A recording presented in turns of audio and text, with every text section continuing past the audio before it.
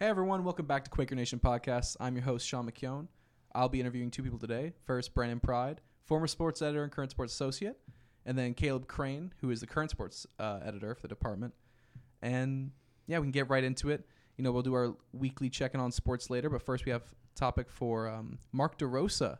Brandon interviewed him earlier this week. If you're unfamiliar, he was the head coach for the USA World Baseball Classic team, which is pretty cool. He's also a Penn alumni, which is why we get to cover him. And yeah, I was going to ask Brandon how'd the interview go? What'd you talk to him about? Yeah, it was really good, actually.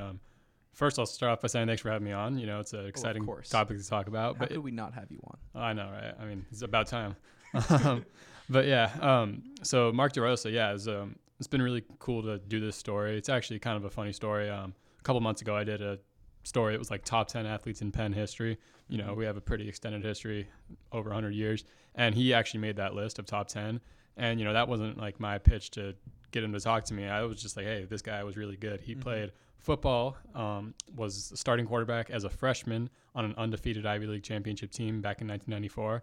And then he ran it back the next year and won a title again. Okay. And then he was also playing baseball for Penn at the time. So that was, you know, pretty crazy. I told him he made the top 10 list, and he actually was like, oh, I'm actually not a top 10 athlete. You shouldn't have put me on there. I don't know if I could ever be humble if I won 2 championships in my league. I would never shut up about it. Yeah, that's the thing. I mean, he's just a really humble guy. You know, very busy guy. He's also one of the faces of MLB Network on TV. You know, he's busy with that. He took the time to talk to me today for over 20 minutes. Super nice guy. And yeah, super interesting guy too. As I said, it was an accomplished football player here. And that was actually originally what he came to Penn for. I mean, in high school, that was kind of his calling card was football.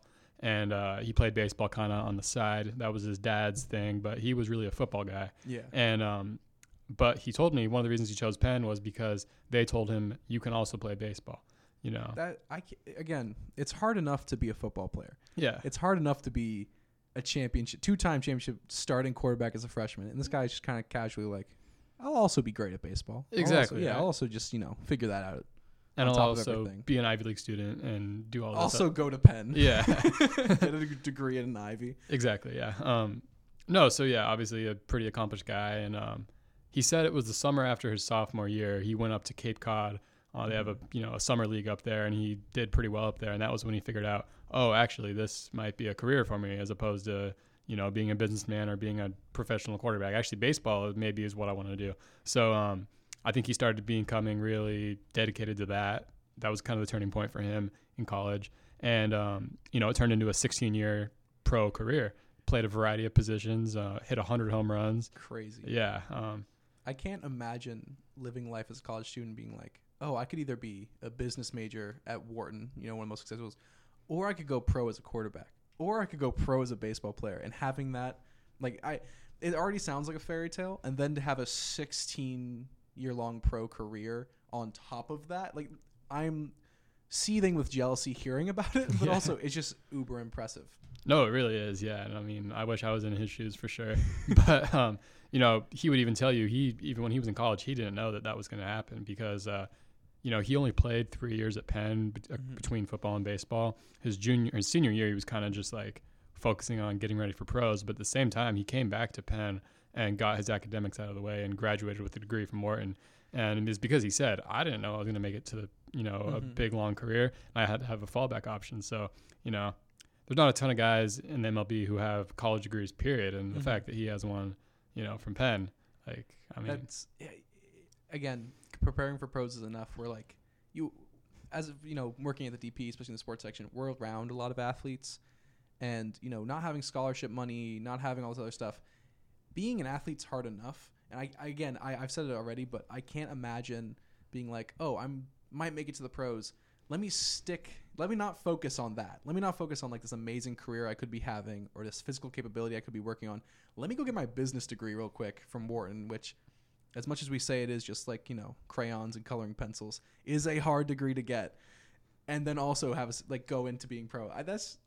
I'm kind of blown away by it. And then ends up being coach for the WBC. So yeah, no, I mean, it's crazy. I am also a Wharton student. I'm not going to confirm or deny the coloring accusations. But yeah, no, I mean, crazy guy for sure, in a good way. it was funny. Like, I guess he hasn't been back on campus in a while, and he was Mm-hmm. asking me like, "Oh, is Allegro still open? Is Smokey still open?" And he was happy they were, but wasn't very happy that a couple other places had closed. Mm-hmm. So maybe he'll make a tour. Every question's always Allegros. Every Well, I guess yeah. That was a pretty big part of his undergraduate experience, Allegros. I guess we can all say that. But we can all claim yeah. being there drunk at 3 a.m. What? Yeah. Well, okay. Anyway.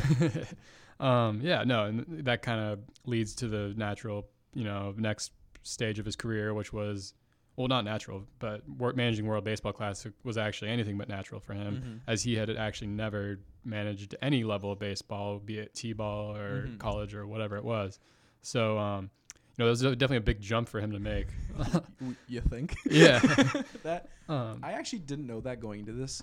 That makes me seethingly mad, because how can you as the USA be like, okay, we need a guy to really manage these players, really go out there and win, and you pick a guy who's never managed before? I love him. Yeah. I think he's great.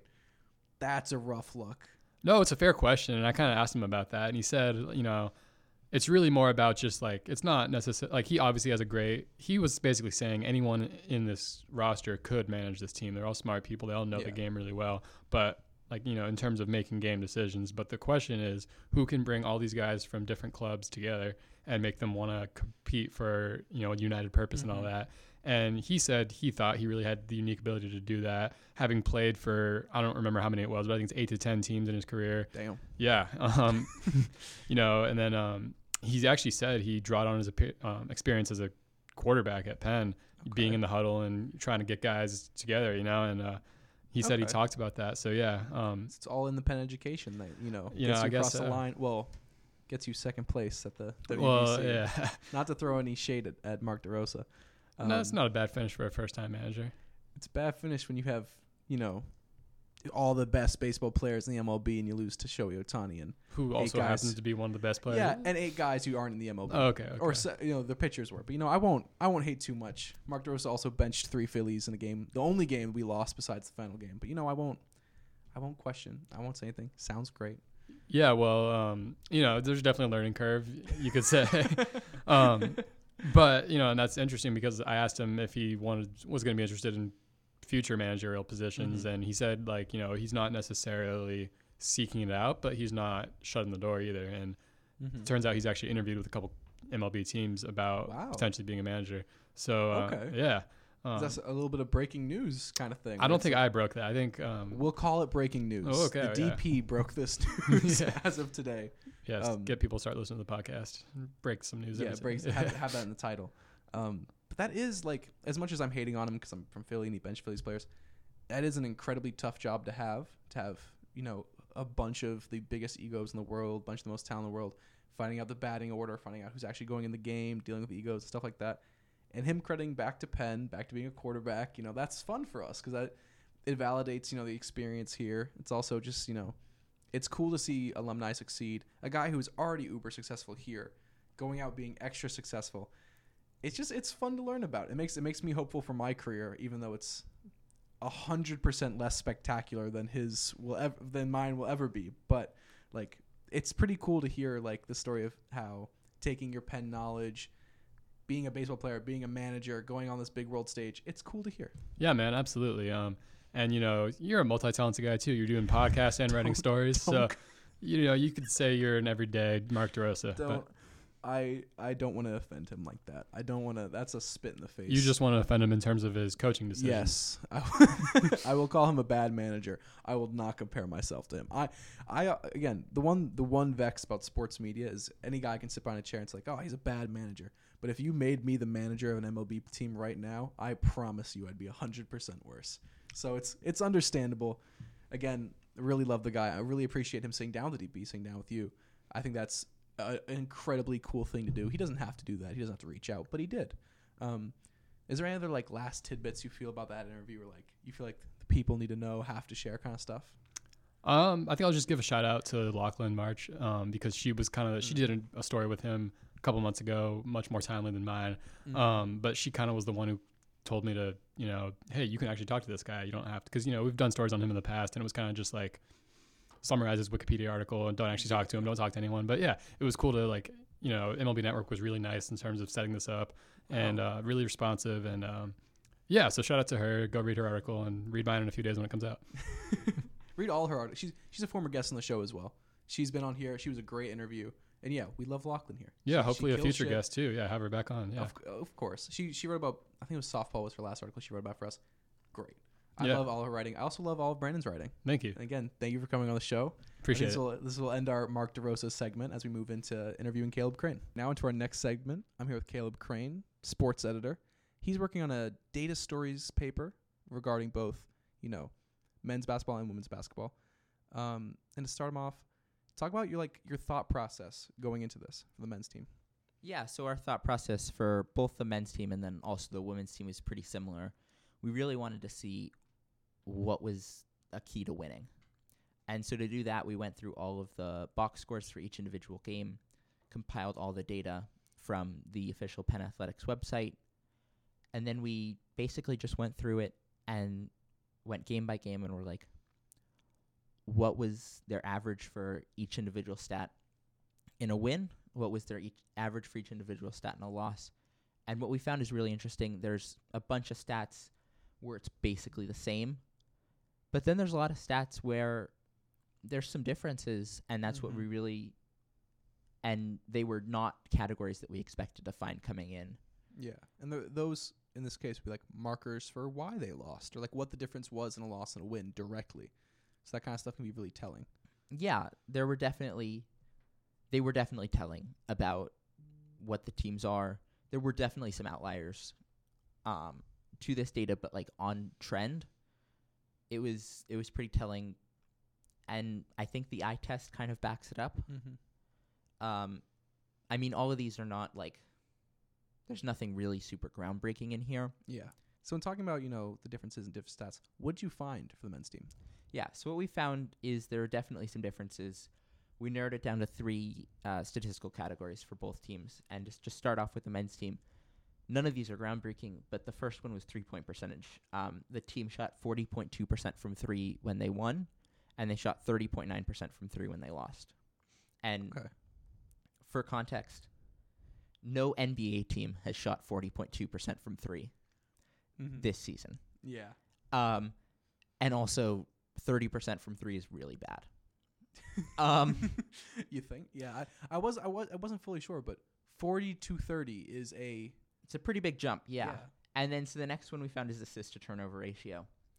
So the Quakers had a lot more assists when they won. They had 16.1 assists when they won. They had 13.1 when they lost. And then when they won, they had 12 turnovers a game, and when they lost, they had 13.5 turnovers a game. So the assist to turnover ratio is 30% greater. Wow.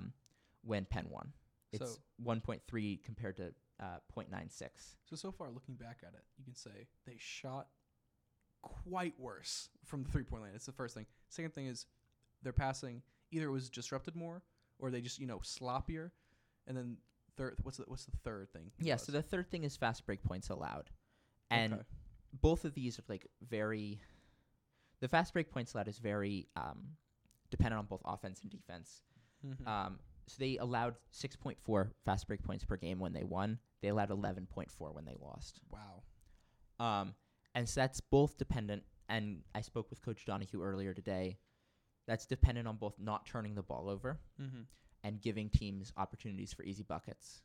It's also contingent on fast break defense, getting back in transition, making sure you don't give a team open opportunities in the first couple seconds of a possession. Yeah.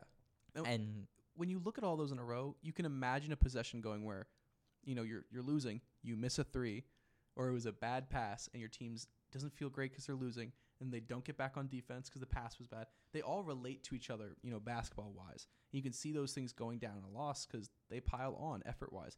You start missing your 3s, you don't get back on defense. You make a bad pass, they can run. So it's all those things. They're determiners. It's very it's something that I don't think the common eye notices when you're just looking at a stat sheet. But going into the data, this all it all connects together. Yeah, I mean, there's outliers in all of them. For example, they made 16 threes against Missouri. They shot 50%, but they still lost because they gave up 92 points. That will fucking do it.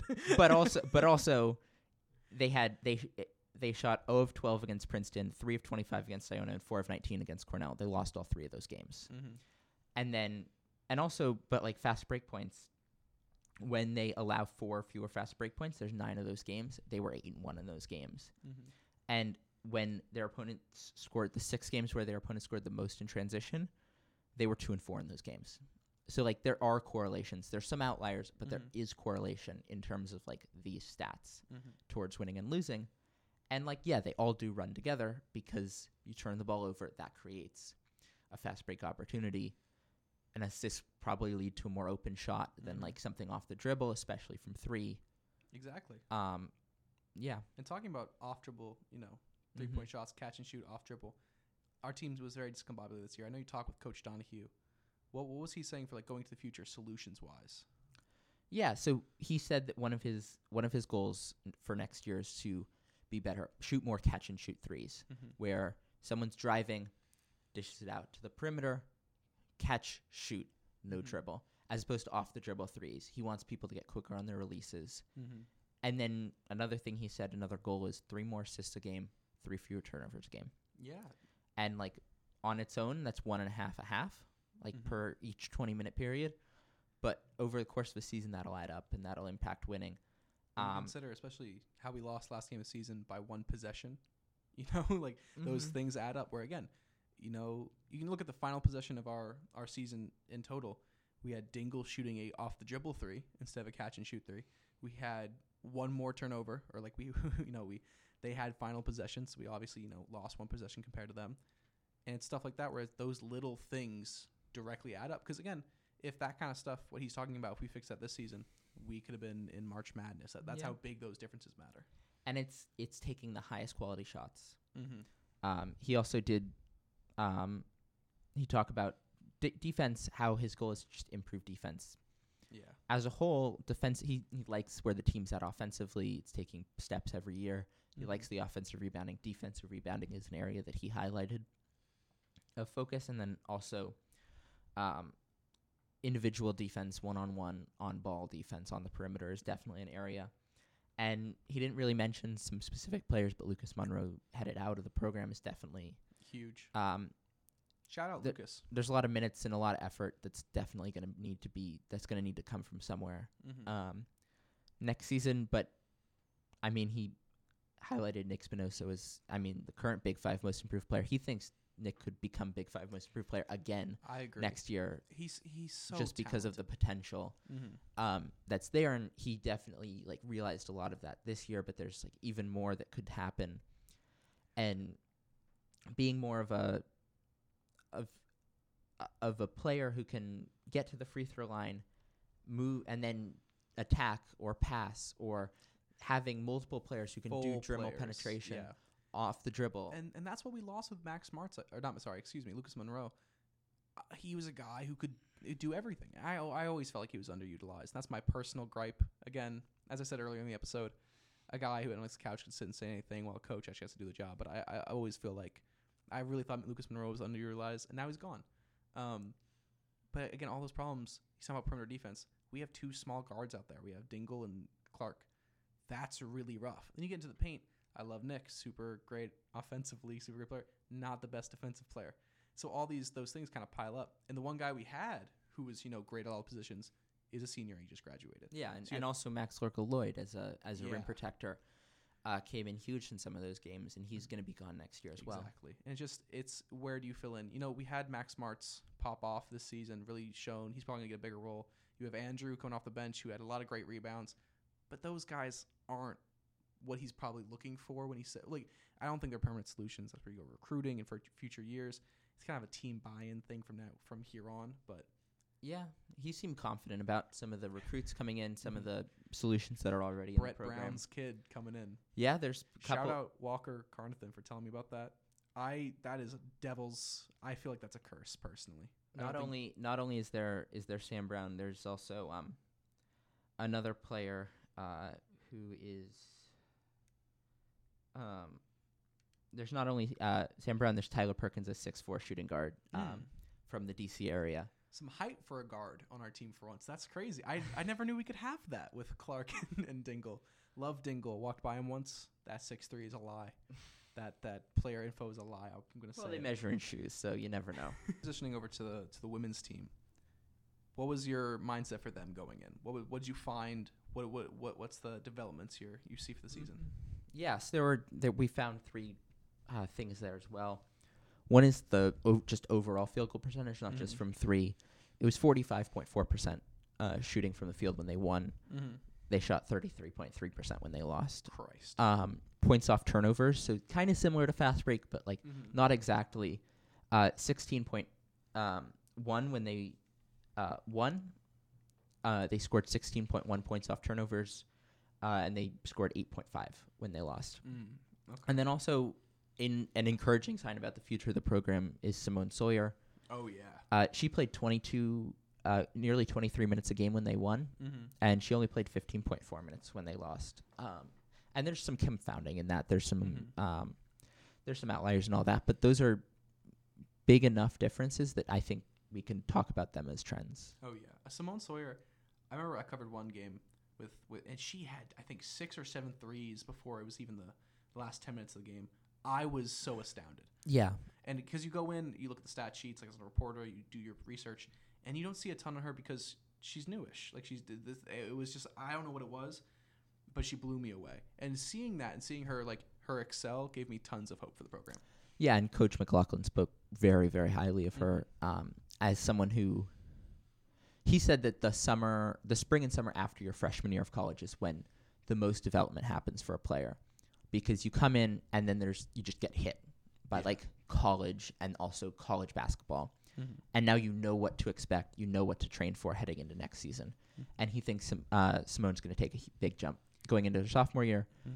But he also acknowledged that, unlike the men's team that's going to return 4 of its starters, the women's team is going to see some turnover, obviously, from Caleb Padilla and Mandy McGurk, especially being the starting backcourt, being 2 of the 3 leading scorers. Padilla leaving, one of the program greats, leaving is always going to hurt, no matter in what fashion, no matter what the recruiting class coming in. That's rough. Yeah, I mean, she's the one you hope you trade. In pro terms, you trade away a player like her for draft picks in the hope that one of them is going to be the next her. Can't do that in college. I know you can't do that in college. She is going to transfer, but there's nothing coming back here in return. Shout out to a previous episode where I complained why we can't give her the best facilities or keep her longer because of pre-standing Ivy League rules. But yeah, that's a lot. She's a lot of shooting, a lot of scoring that's going to be leaving the program. And Coach McLaughlin, he seems confident that there are solutions on the team. He plays his freshmen slightly more than the men's team does.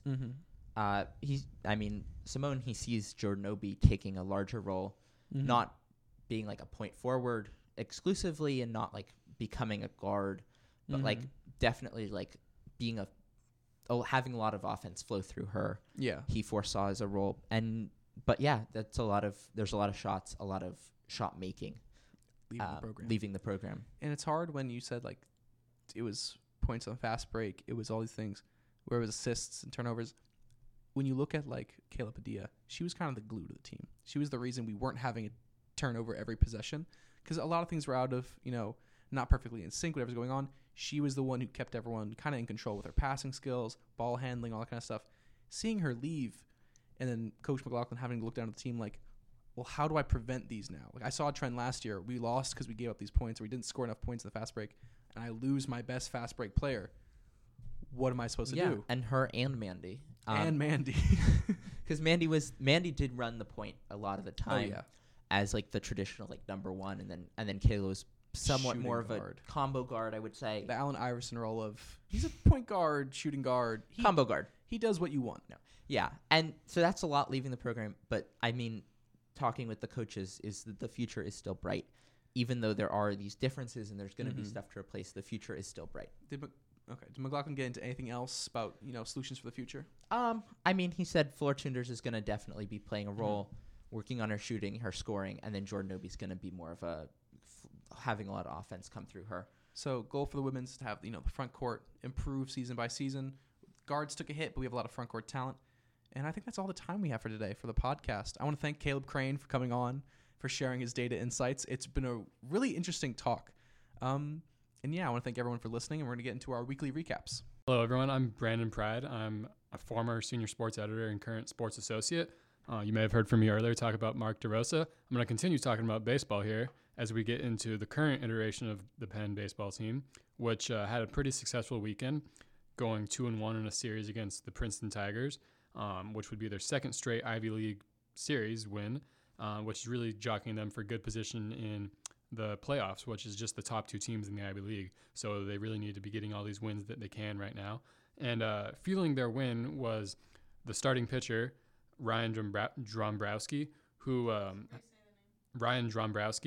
who had a very successful Game 3, which was the rubber match, as the team split the first 2 games of the doubleheader on Saturday. But on Easter Sunday, he was up for the challenge.